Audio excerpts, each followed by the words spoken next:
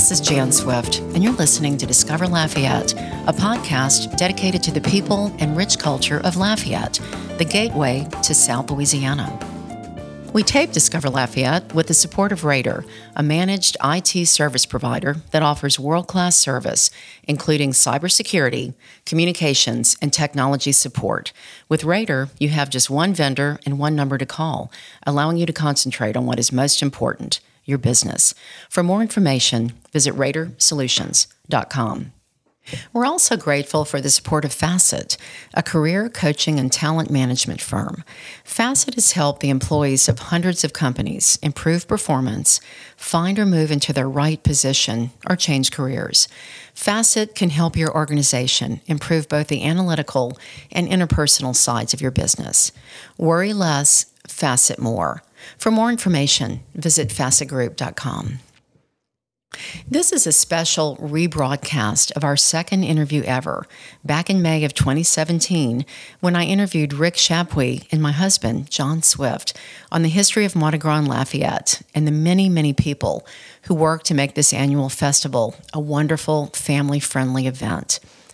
I started Discover Lafayette because of my love for our community. There's so much to learn about your fellow neighbors. I hope you enjoyed this episode. I'd like to welcome to the show Rick Chapuis and my husband, John Swift, who are both very active in Mardi Gras and serve as officers in the Greater Southwest Louisiana Mardi Gras Association. Let's start with Rick, and we'll talk about the history of Mardi Gras and how you got involved in this. Rick, welcome to the show. Thanks, Jan. Great, yes. Before I get into what I've done and my run with the association, I'll give you a little background on the history of Mardi Gras in Lafayette. It's actually a lot of people associate Mardi Gras with the culmination and the organization of the Greater Southwest Mardi Gras Association, which was in 1934. But Mardi Gras happened in Lafayette a good bit earlier than that. The first recorded celebration of Mardi Gras in Lafayette was back in February 14th of 1869. It was nothing like the party we have now, but was nothing more than a party at the courthouse and a band. But again, music and dance in South Louisiana is pretty much all you need to have a party. But that was the first recorded Mardi Gras in Lafayette. Do you know much about that event? Did they have what we would look at as like maybe horse-drawn carts for the parade, or do you know any details? At that point, no. It was just a party. It was. There was a band. I believe it was Clement's Band was the name of the band, and really just a party at the courthouse. Nothing more than that. It was in 1897 when the idea of having a king and a queen came about, and they actually they put together a parade and a pageant and a ball. The first king was Judge Martin. He reigned as King of Takapaw, and this was an interesting fact, and it ran for quite a while until 1961. He loaded up on a locomotive in New Iberia, and he rode into town on the train, which was sort of like his throne. Mm-hmm. And he got off. Actually, we're at the Rosa Park Center. He disembarked his train right here. And then loaded up on a mule-drawn float. And they had, I believe, 5 other floats, and they were pulled by mules. And they used the flambeaux. Gentlemen walked with flambeaux in front of the floats to keep them lit, to provide light. And that was the first Mardi Gras, that kind of where we've evolved from and have gone from there. You called him the King of Attakapaw. Was that the crew of Attakapaw, or was that just the No, king's it was just name? it was the name that he was given, King Attakapaw. What a character! He must have had a great time, huh? Yes. And others around him, his servants. And I bet Attakapaw was the Indian tribe that had settled in this area. Yes. Yeah. That's neat. So when did it become more organized? Do you know much about when that coalesced? Well, it was really more organized when Greater Southwest was formed, and that was in 1933 is when they really started planning for an annual citywide celebration. a gentleman by the name of Stanley Martin with post number 69 of the American Legion here in Lafayette. Got some gentlemen together in 1933, and then in 1934, it became a reality under the leadership of the post. A gentleman by the name of Gaston Hebert, Stanley Martin, Mr. Laurent Como, and various other gentlemen, and one of the more notable, Mr. Maurice Hyman. Oh, yes. And that's where Greater Southwest was formed.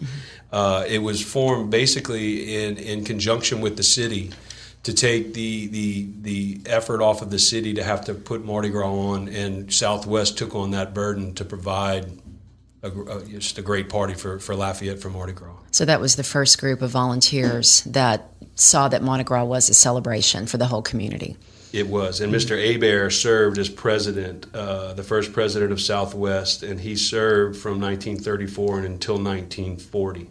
But again, Mr. Hyman, who did so much for the city of Lafayette, again, he was named the father of Lafayette's Mardi Gras because he basically underwrote a lot of the activities for the group until Southwest was able to sustain itself. And that was at the height of the Depression. I know that it was, things were getting better, but that was quite an undertaking at that point in our history. But Mr. Hyman was always a leader in seeing that Lafayette grew and thrived. I shouldn't be surprised. He loved the city. He loved the city and wanted to do what he could to make it a great celebration. So do you think at that point that's when some of the crews started developing, or was it still just they would choose a king? Well, it was just they would choose a king and a queen, and it wasn't until 1949 that the Crew of Gabriel was formed. At some point during the Mardi Gras celebrations, they decided to name the king and queen King Gabriel and Queen Evangeline. And the Crew of Gabriel was formed to be somewhat of a partnership with Greater Southwest to help fund Mardi Gras. While Southwest organized Mardi Gras, the crew was formed to help fund it and fund the cost that came along with having a celebration like this. So they went out, I guess, the Crew of Gabriel went out and recruited members and dues and charged dues, have a big party like a ball. Exactly, and then that's where they chose from the membership. They chose the maids that would be presented, and of course from there a queen, and then the dukes from that crew as well. Right. Do you have information about the first queen? Yes, as if a matter I'm not of fact, putting you on the spot. It was probably a family member of Rick. Yeah, well, it wasn't far off. The first Queen Evangeline was Miss Mabel Broussard, and King Gabriel, the first King Gabriel in 1934 was George Gardner. But as I said, my family's been ingrained in Mardi Gras for generations. My grandmother, Miss Bella Nickerson, served as Queen Evangeline IV back in 1937. Wow, Rick. And that's where it started for our Nickerson, family. Yeah. But you asked about the other crews forming. Like I said, Gabriel was formed in 1949. Then in 1951, the Lafayette Mardi Gras Association was formed. Actually, you can go back a little bit. The first children's crew was formed, which was the Crew of Oberon, and that still in existence. Right. It's still in existence today. It's technically one of the oldest crews in Lafayette, and again, yes, they still have a parade and they still have a very active membership for those kids. And then after that, Mardi Gras just started blossoming. You had a lot of different crews form. From the Crew of Gabriel, Bonaparte was born. Folks that couldn't get into the Crew of Gabriel, basically the younger folks, while it was kind of like a waiting crew, you waited out your time to get in the Crew of Gabriel, so you joined Bonaparte. And again, there's countless number of crews that have started up over the years. Everybody wanting to get in and get a little piece of the action, have some fun with Mardi Gras. Do you know how many crews exist today, John? Probably at least 20. 20 crews, wow. That we're involved in with our parades. But then there would be other crews outside the city of Lafayette.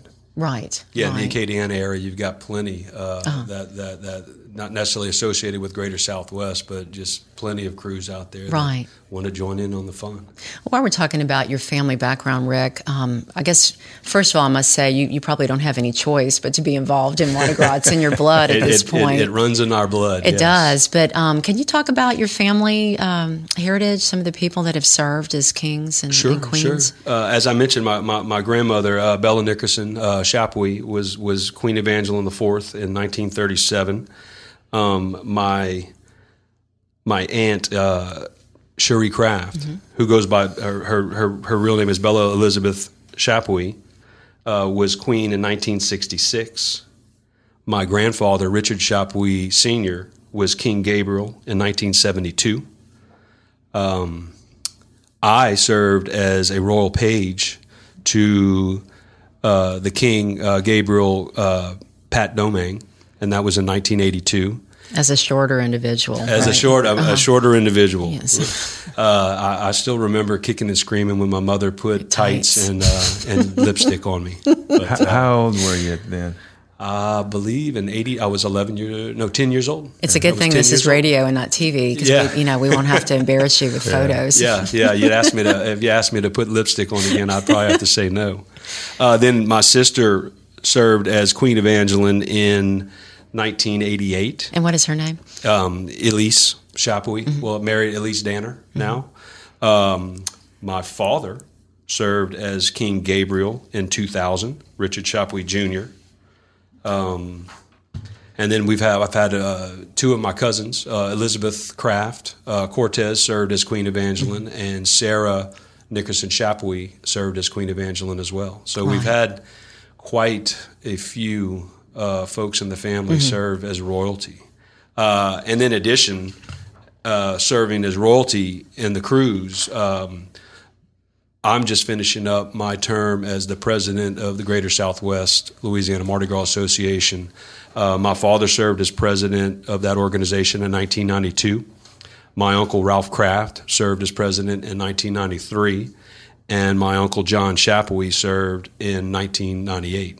So again, that's a lot of service. It runs in the blood. Yes, plenty of service for Mardi Gras. We love it. And, right. And how else better to enjoy it, but to serve and make sure it's a success. One of the reasons I wanted to do this podcast was that before John was involved in this as an officer in the group, as just an outsider, I had no idea how much work it is to put on a parade, much less the balls and all the parties that go along with it. And it can seem, I think, to people that may not be involved, it's just a fun event on Mardi Gras and some nights, the weekend or two before Mardi Gras to show up and catch beads. But in fact, this is a year-long process. As soon as Mardi Gras is over, you guys are busy getting ready for the next one. And it's actually your group, the Greater Southwest Louisiana Mardi Gras Association, partners with the police, fire, the city government. There's so many different people involved. And so I want to kind of segue into that, and we can go back and talk about specifics. But John, this year you were parade chair, and as your spouse, I was shocked at, I didn't really see him, Rick, as you know, probably for the 2 months before. He was on the phone at meetings, organizing volunteers, meeting with the police. You serve a lot of roles in Southwest, You do. But the parade chairman is probably the most important and one of the most time-consuming jobs that you'll serve when you run through that board. Right, but I'd like to hear from John, because I know your focus was on safety first. I mean, it looks like a lot of fun, but there was so much focus on safety of our whole community. So why don't you maybe talk about your role this year as parade chair and what was involved in that? Well, we want to put on a family-friendly, fun, safe parade. And so there's a lot of elements to that.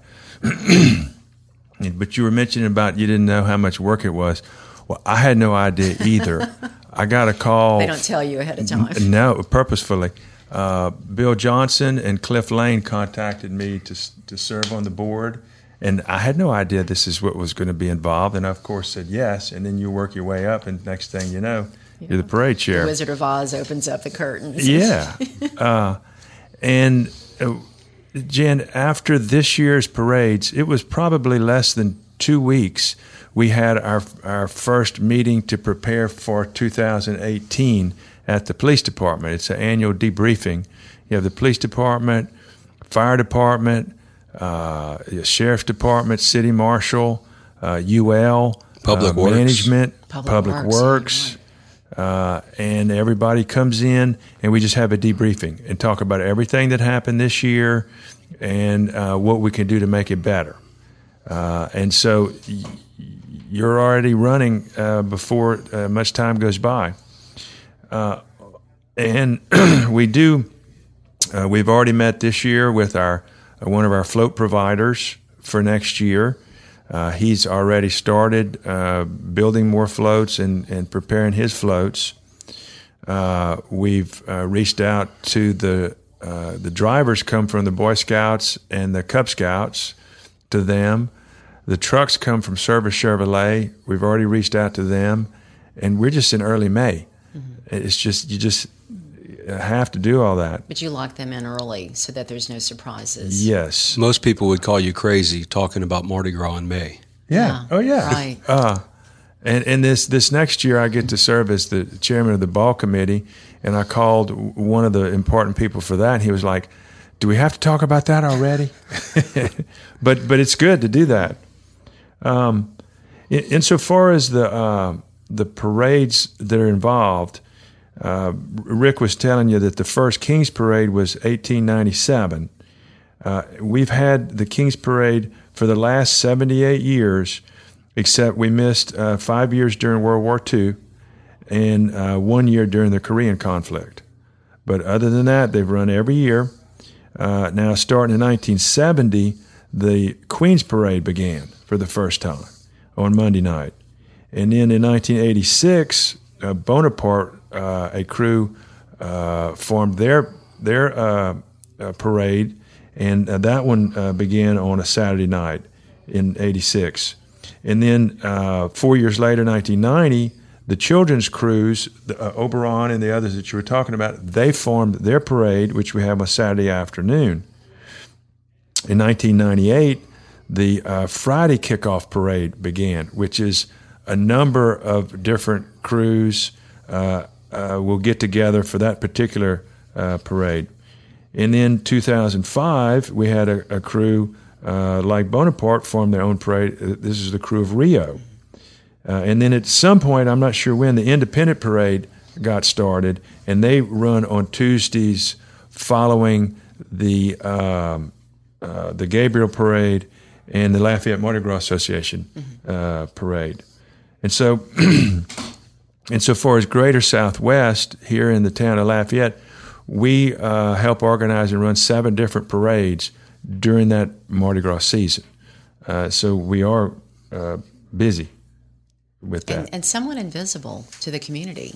All this hard work going on, but it's not evident that it's run by a group of volunteers, at least from my perception. I never had any idea. The perception is Mardi Gras comes around, floats show up and roll down the street and throw beads, that nobody really understands or realizes the amount of work that goes into planning this event we have during Mardi Gras. How many floats were riding this year? Well, this year we had around 20 crews that were involved in the parades, and we had a total of 134 floats. And the floats are different sized, and so some will have maybe 15 riders and maybe some 20. Sure. Something like that. So if you would just average those numbers, we had somewhere between 2,000 and 2,500 riders on the floats. Each buying beads. Yes. And spending money on accoutrements, costumes, and... costumes, beads, trinkets, everything. Man. Would this be a good time to talk about the economic impact? Does this have an impact on our economy? Good question, Jan. I would be happy to talk about that. What we know is kind of old research on it, because the last reports that I have of economic impact were done in 2010. And the Lafayette Convention and Visitors Commission, along with Greater Southwest Louisiana Mardi Gras Association, requested a study. And it was done by Lucy Hinkey and Gwen Fontenot of ULL. And what they reported really opened my eyes, because I had no idea. And what they talked about were basically three important things: the number of people that came out to watch the parades, the amount of money spent by them and other people in the Mardi Gras season, and the amount of revenue generated for the city parish as a result of all of this.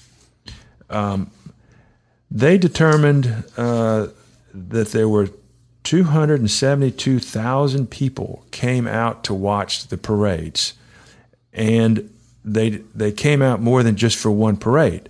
On the average, they would go to 4.6 parades each person, and in the parish of Lafayette. And so, if you just added up the number of people that went to each parade, you had 1.26 million people coming to Lafayette to watch these parades. Now, of the 272,000 people that came, a third of these people, or 90,000, were from out of town. Mm-hmm.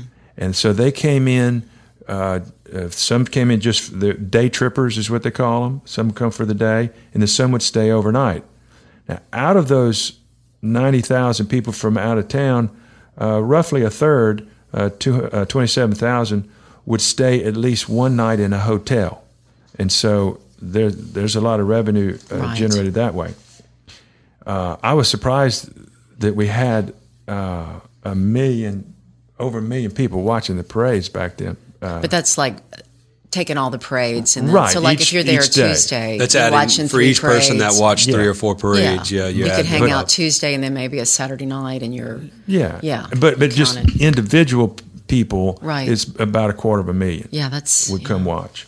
So that's most of Acadiana. People do come, and then like you said, from other towns, maybe a little bit farther away, where it's too far to drive back home and want to stay over. From out of state. Right. We have people from outside the United States that want to come and watch. Remember that parade? I shouldn't be throwing in personal anecdotes, but we were out dressed up to go to Bonaparte one night, and John and I were out watching the parade. And we were dressed up, and we met from all over the country. They thought we were part of the parade because we were in our ball outfits, and we met more people from way out of state. They were from all over the country. It's amazing where they come from, where folks come from. I'm in charge, in addition to my duties with Greater Southwest, I'm on the board for the Crew of Gabriel, and I chair the Tuesday, the King's Parade. I'm in charge of that parade, and we load our floats with beads Mardi Gras week. And we load near Beaver Park, and there's a lot of visitors that come through, and we get so many people that come by because they see our floats and they see us loading beads. I mean, I've had people from China come by, not just out of the state, out of the country, China, Singapore. We've had folks from Seattle, Washington, from the East Coast. From coast to coast, come to Lafayette to experience Mardi Gras. It's just such a unique experience. You can't really comprehend it until you see it, but it's just so much fun. And people are just with their families. We have such a great community to let people relax and feel safe. It is a wonderful family event, definitely. It's a safe event. You don't hear of much ruckus going on. There's no violence. It's a clean family friendly event. Right. Like people love to come to New Orleans, but it's a different type celebration that they anticipate. And ours is, like you say, more family friendly. You can walk with your children and not worry about what you're going to see. And then Acadiana, just by itself, is so neat. There's so many different things to see and do down here, just a different culture that's got a really nice draw. A Festival International. You get people from out of the country, and they know about the Mardi Gras, so that might bring them back. Right. So each of these riders, I'm just thinking about, we talked about hotels and all, but each rider is buying beads, they're buying other things. I don't know if you have numbers on all that, but... I just happen to have some of that information. Let me tell you about the people that come that are visitors from outside this area, or they are residents here but not in a crew. So these would be the Your parade spectators. goers, Yeah. and they also are guests at some of these Mardi Gras balls. The people that are in that category, they figured spent $100 million What? in 2010. And they broke it down by the attendance at the parade. That category was $22 million was spent by people going out to the parades, and I'm guessing their food, their drink, and whatever it is they did.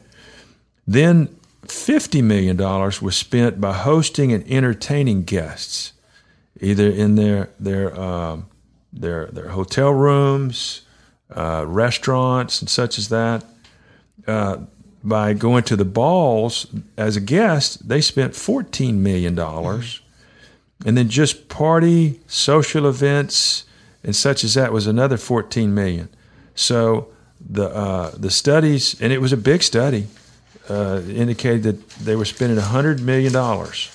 Now, our sales tax is 4%, so the direct taxes off of that was $4 million for the city parish of Lafayette.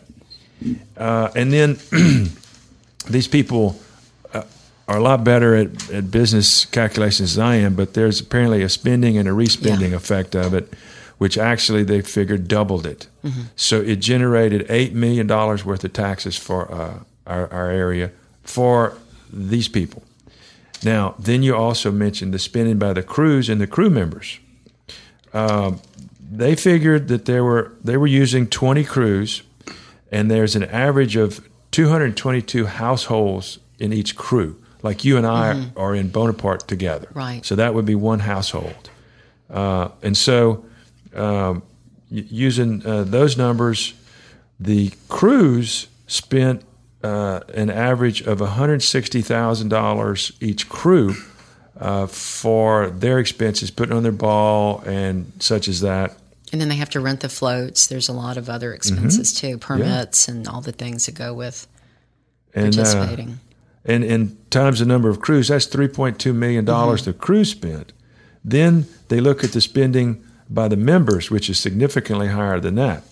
And they have, as all studies do, they continue to break it down further. You have your royalty and your non-royalty members of the crews. And the royalties are the king and queen for the day, and the dukes and the maids and the pages and such as that. And they spend a lot more than the non-members of the crew because they're putting on luncheons and they're buying these elaborate costumes and they're bringing guests in and paying for them. And all the gifts, all the things people buy as part of the, the traditions. Yeah. And the beads always amaze me, what people spend on the beads, which isn't apparent when you're just a spectator. Oh, yeah. Per person. It really adds up. Yeah. And they all come with a lot of beads. Yeah, big beads. Yeah. Big beads. A non-royalty member spends on the average of $3,000 during the Mardi Gras season, which would be your fees for riding the floats, the beads, and they buy extra beads. You get your costume, you bring guests, you go to the ball, and your membership in the crew. There may be a little bit of liquor purchased. Maybe. Yeah. Rumor has it.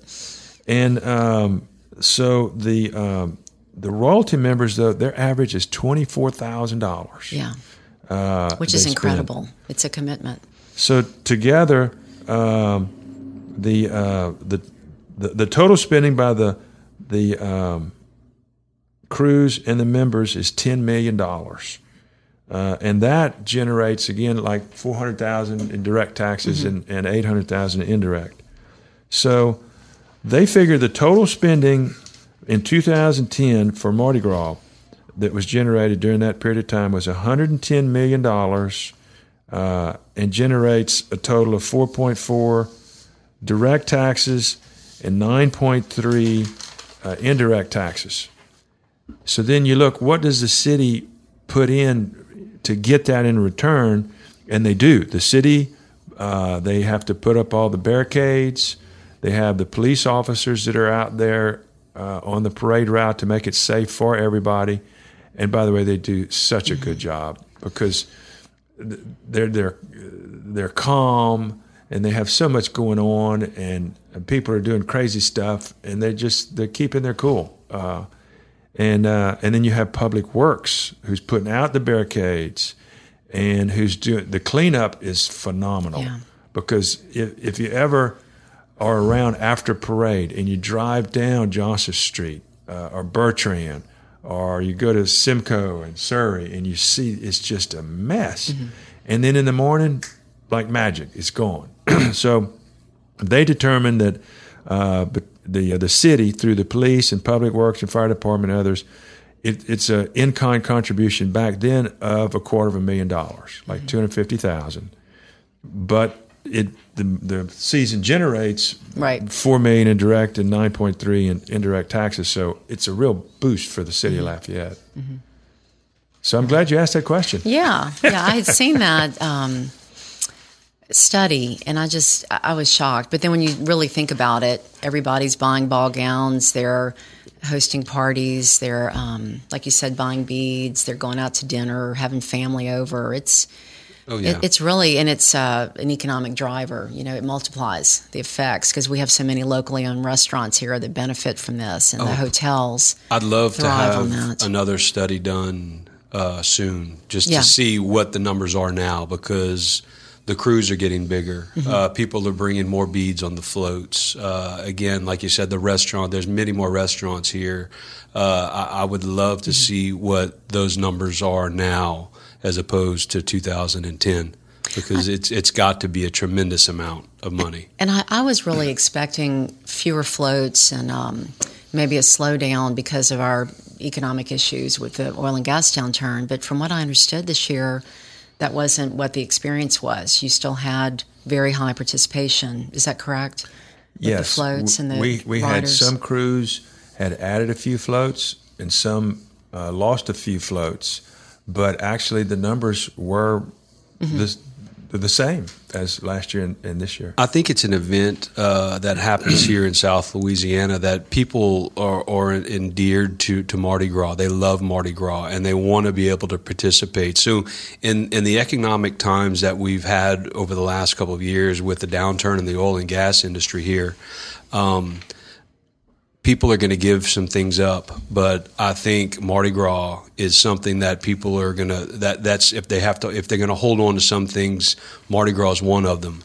And that's where they'll put that extra couple dollars away to stay in the crew that they're in, or to buy the beads and ride in that parade, because there's really nothing like jumping on a float and watching the people holler and scream as you ride by for beads. I mean, it's a thrill, and I think people are going to do what they need to do to be able to continue to do that. Right, to stay active in their crews and all. I know John feels like a rock star when he's throwing beads. It's the closest thing to being a rock star I'll ever get. And you've done it, Jan. I have. I'm not as talented, though. I tend to get the beads all tangled. People are yelling, and it's really something being on the floats. Oh, it is. It's fun. It is. Like I say, I ride on Tuesday with Gabriel. in the King's Parade for Gabriel, and I always say that is the best 3.5 hours of the year. Yeah. Mm-hmm. Yeah. This year was so perfect. Our weather was perfect. You never know what you're going to get in early February, March, but what a delightful 2017 Mardi Gras we've been hampered for the last 3 or 4 years with bad weather, so it was a delight to have wall-to-wall good weather for all the parades. Right. Because if you go back probably to 2013, at least one of our parades was hampered with bad weather, whether it be cold and wind or rain or both. It would happen. But this year we didn't have rain, we didn't have cold. It was actually quite balmy. Balmy, sunny, on Tuesday. It was beautiful. It was great. And that affects much more than just the floats. I know that the Southwest Mardi Gras group depends on proceeds from the carnival that's going on the side, the fair. Sure. That's at the Cajun Dome. One of y'all, I'm not sure which one would talk about that, but that's something that helps sustain this organization. Is that correct? Sure. And before the festival at Cajun Field, our main source of funding was basically a letter writing campaign to ask for donations from folks like your family, like like my family and many of the others that love Mardi Gras. And our source of funding was from that because Mardi Gras doesn't just happen; it costs a lot of money. And again, I'll get to your question in a second, but the role of Greater Southwest, we're not a crew, but we're a group of volunteers. We're a board of just over 20 folks, and we serve as an organizing body for Lafayette for the Mardi Gras celebration. We coordinate parades. We secure the floats for many of the parades. We hire and pay bands to march in our parades. Oh, the bands are paid. The bands are paid. Oh, yeah, they don't. They're coming because we pay them some good money to march, and they enjoy doing it. The same bands come year in year out to march. They love doing it. We purchase insurance, to be able to secure ourselves for the parades, for the floats, for the vehicles that pull the floats. We work with Public Works. We work with, as John said earlier, with the police, the fire departments, the city marshal, the sheriff's department. We basically act as the intermediary between the crews and the city to put this on. And I think it's a great relationship we have with the city. The city, I think, enjoys having us as opposed to having to deal with 20 individual crews. The city deals with us, and we handle the crews. So you're the buffer. We're the buffer. It's a great relationship. And again, we provide the funding to pay for all of these services that we do, to rent the floats that we in turn rent to the crews, again, purchasing insurance and things like that, putting on the city ball on Tuesday night. So as time went on, trying to find funds to do this was taxing. So in 1993 is when Le Festival de Mardi Gras was started, which is the fair at Cajun Field. Oh, I see. And so we put that is Southwest's biggest fundraiser now. It generates a great deal of money. We have rides, we have bands that play. There's food and drink there. The parade rolls right. That's basically the end of the parade route. That's where the parade ends. And so, we charge to park there, and then obviously you pay for food and drink if you want to do that, and pay for rides. So that income comes to help pay for the party we're able to put on here in Lafayette. So good weather is really important for a good fundraiser there. Good weather is key for us, because if the people come out, they're going to spend money, and that's where we make money to be able to do what we do. Who do you coordinate with to put on the fair? Is that UL Lafayette or the Cajun Dome? It's UL. We deal with them because they own the property. It's in the parking lot of the football stadium. So we actually rent that space from them to be able to put the fair on. Mm-hmm. We have one of our board members, Randall Mann, is in charge of the fair, and he spends the weekend out there. He does, he from has Acadian. a motorhome, and he goes and he's hands-on with the parking and the collecting the money and paying people and everything. I didn't realize that he spent that much time, but he does. Randall has been a blessing to do that. He serves as our treasurer on the board for Greater Southwest, but he has been chairman of the fair for probably the better part of 20 years, maybe 20, 21 years, and he does a great job with it. I know I wouldn't want to do it, but he's a great guy. He's dedicated, and he loves doing it, and he does a very good job of putting it on. I'm sitting here thinking, I actually run a nonprofit, Upper Lafayette, and I know that most groups, to be sustained, have paid employees that they're on task, 24/7, making sure things go forward.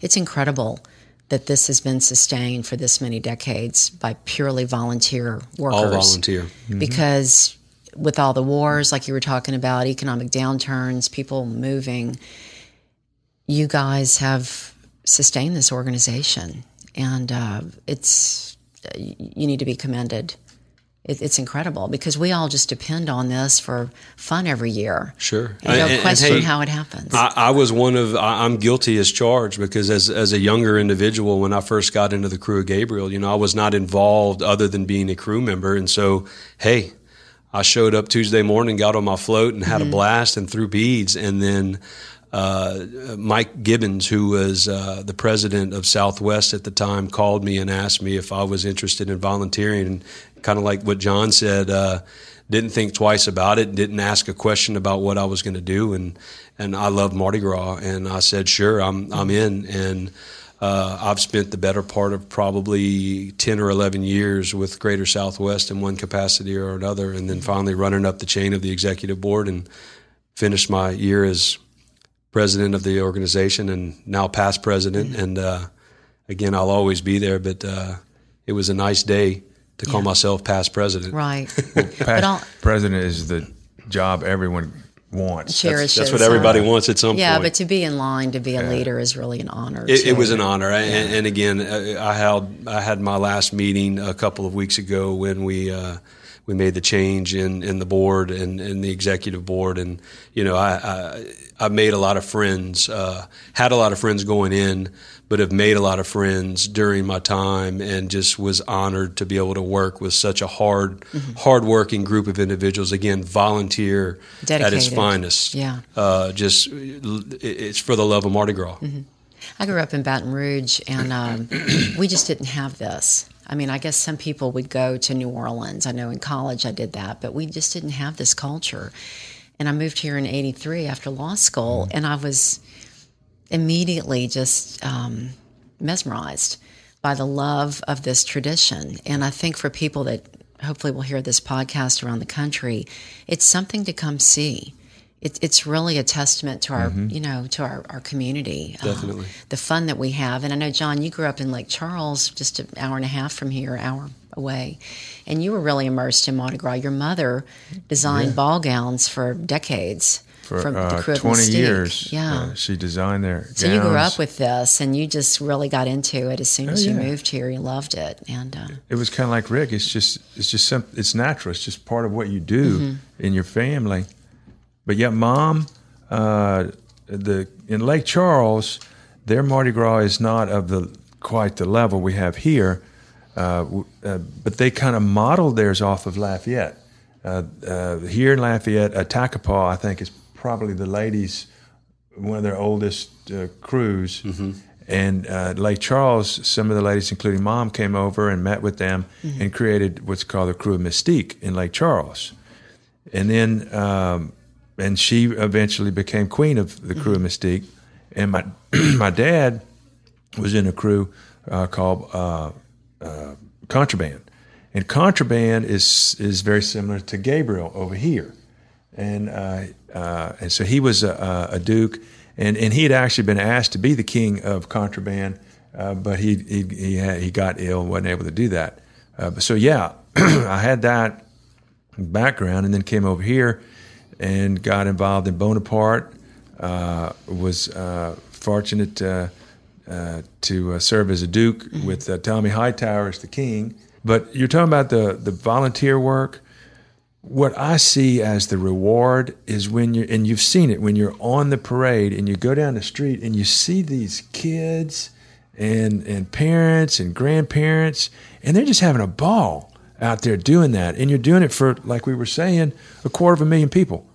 And they're having great fun. So that's just kind of, that's the payback. Oh, right. yeah. That To you see get those folks line up, they get there hours before the parade starts. And it's like a tailgate for a football game because people are out there barbecuing, just making a day. Oh, the RVs. They line up. RVs. Yeah, get their spots. That's another form of our funding at the fair is we rent RV spots. And people, they get there on Friday and they're there till Mardi Gras runs out on Tuesday evening. Right. So they're there for the duration. I would be remiss if we didn't mention the ladies' committee. John, you were just talking about when the debutantes are presented. I know Gabriel presents all the seniors in high school can be presented, and then when the young ladies are freshmen in college, I think 12 are selected, and then there's additionally a queen selected. And the ladies have given so much. We haven't mentioned that, but they are so hardworking, and they really shepherd the young women to make sure that they learn the niceties, such as how to curtsy, how to present themselves, and it's a super honor. The ladies they're wonderful to work with, they are. and a lot of what happens with the ball and the queen and the pageantry wouldn't happen without them. Right. Currently, Mimi Frances is the chairman of the ladies committee. My aunt Cherie Kraft served as the chairman of the ladies committee for a long time. My grandmother served as chairman of the ladies committee as well. But yes, they select the maids and eventually the queen. And just do a fantastic job with all of it. I mean, I would be remiss if I can't name them all, but it's a wonderful group of ladies to work with. I remember we were so nervous for Taylor. Very regimented. But they're so kind because you have to wear the right color. It has to be white and not off-white, and they were just so kind because I didn't grow up with this, and I was worried about misstepping because you just don't want to do that. And Pauline Jeremy shepherded me through there for Taylor, and it just made it really nice because you want everybody to enjoy it, and all the volunteers really had that same community spirit. We've been very lucky to have our family involved in that. Pauline, Mary Laborde serves on there. Mary Laborde is basically she runs the ball on Tuesday night for Greater Southwest, and she has put together a wonderful show. She does a fantastic job. And she until last year she also did the costumes for the king, the queen. I didn't realize for the pages. She's the one that did all of the beading, the embroidery, and she retired, I guess you would say, from that duty, but continues on as our point person for the ball, and we hope she doesn't go anywhere in that capacity for a while. She can't. She loves it. I would like to say one other thing, jumping back into funding Mardi Gras. I was talking about the festival, how it creates some revenue for us, as well as a letter campaign that we send out. Again, with the current economic times we've had over the last couple of years here in Lafayette, South Louisiana as a whole. Sponsorships have been hard to come by. We've had a couple of long-term sponsors pull out for one reason or another, mostly directly tied to the economy. So we've had to come up with new ideas of fundraising. One thing we did this year is we had our first annual 5K that we ran, and it was a success. We made some money on that, had a lot of participation, and it came at a good time. Because we thought it was going to be extra money, but it actually took the place of some sponsorships that pulled out. Great. So it was a good time to have it. We will continue to have it and build upon that. We'll take donations from anybody. You can actually go to our website, which is www.gomardigras.com. There's a donation button on there. You can donate. So if you have some money to give and don't know where to give it, we'll be happy to take your money, because, like I said, the cost of Mardi Gras doesn't go down; it continues to rise. Right. If you just Google Southwest Mardi Gras, the association comes up, and have we covered? I want to make sure we cover what. The nuts and bolts. Oh, sure. Of putting One thing that we developed over the last couple of years is we've got an app for Mardi Gras. If you about the parades, if you search Lafayette Mardi Gras on your smartphone, you'll find our app, and it's got a lot of the information you get off of our website. It's going to give you parade times. It's going to give you the whole rundown of what's going on at the festival. It's going to give you every band that's going to play over the weekend, what times.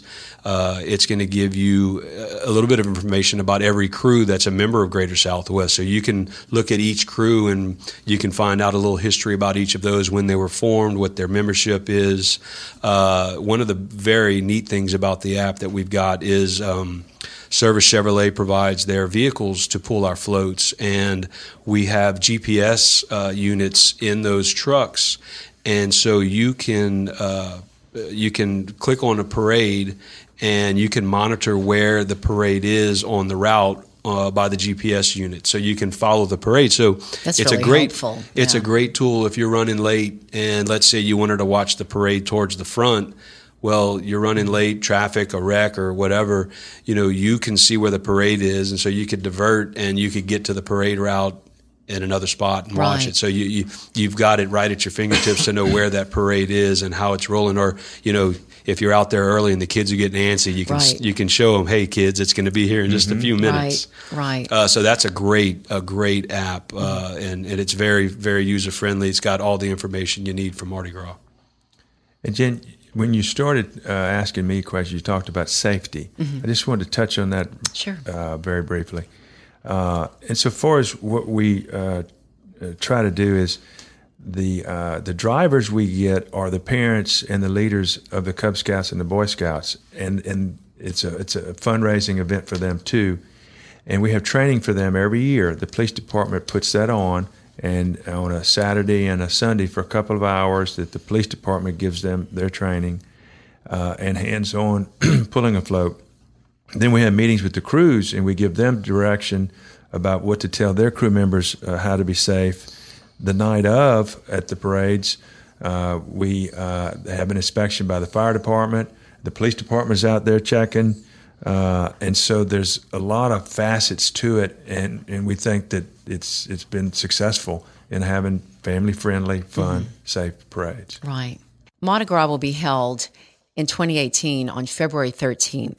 For more information about the association's activities, you can visit gomardigras.com. Sure, because a lot of the history that we talked about tonight is on our website. So, go to the website and Right. look at it. And like I said, learn about Mardi Gras in South Louisiana. Once you look at it, you'll be clamoring to get down here and experience. It's something you just don't want to miss. So this is the reason for our show. We want to encourage people to come get to know Lafayette and Acadiana. And I think without Mardi Gras, it just wouldn't be the same place. So I'd like to thank you both. Our guests today have been Rick Chapuis and John Swift. And thank you for all the work you do for our community. We're grateful. Jen, my Thank you so pleasure. much. Yep. It's been a Thank you pleasure. for having us. Thank you so much.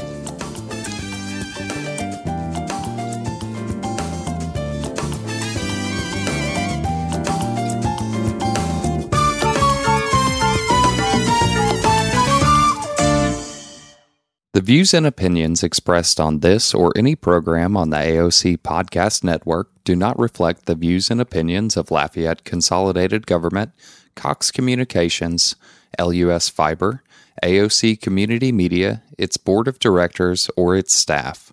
To learn more about becoming a community media producer, visit us on the web at aocinc.org.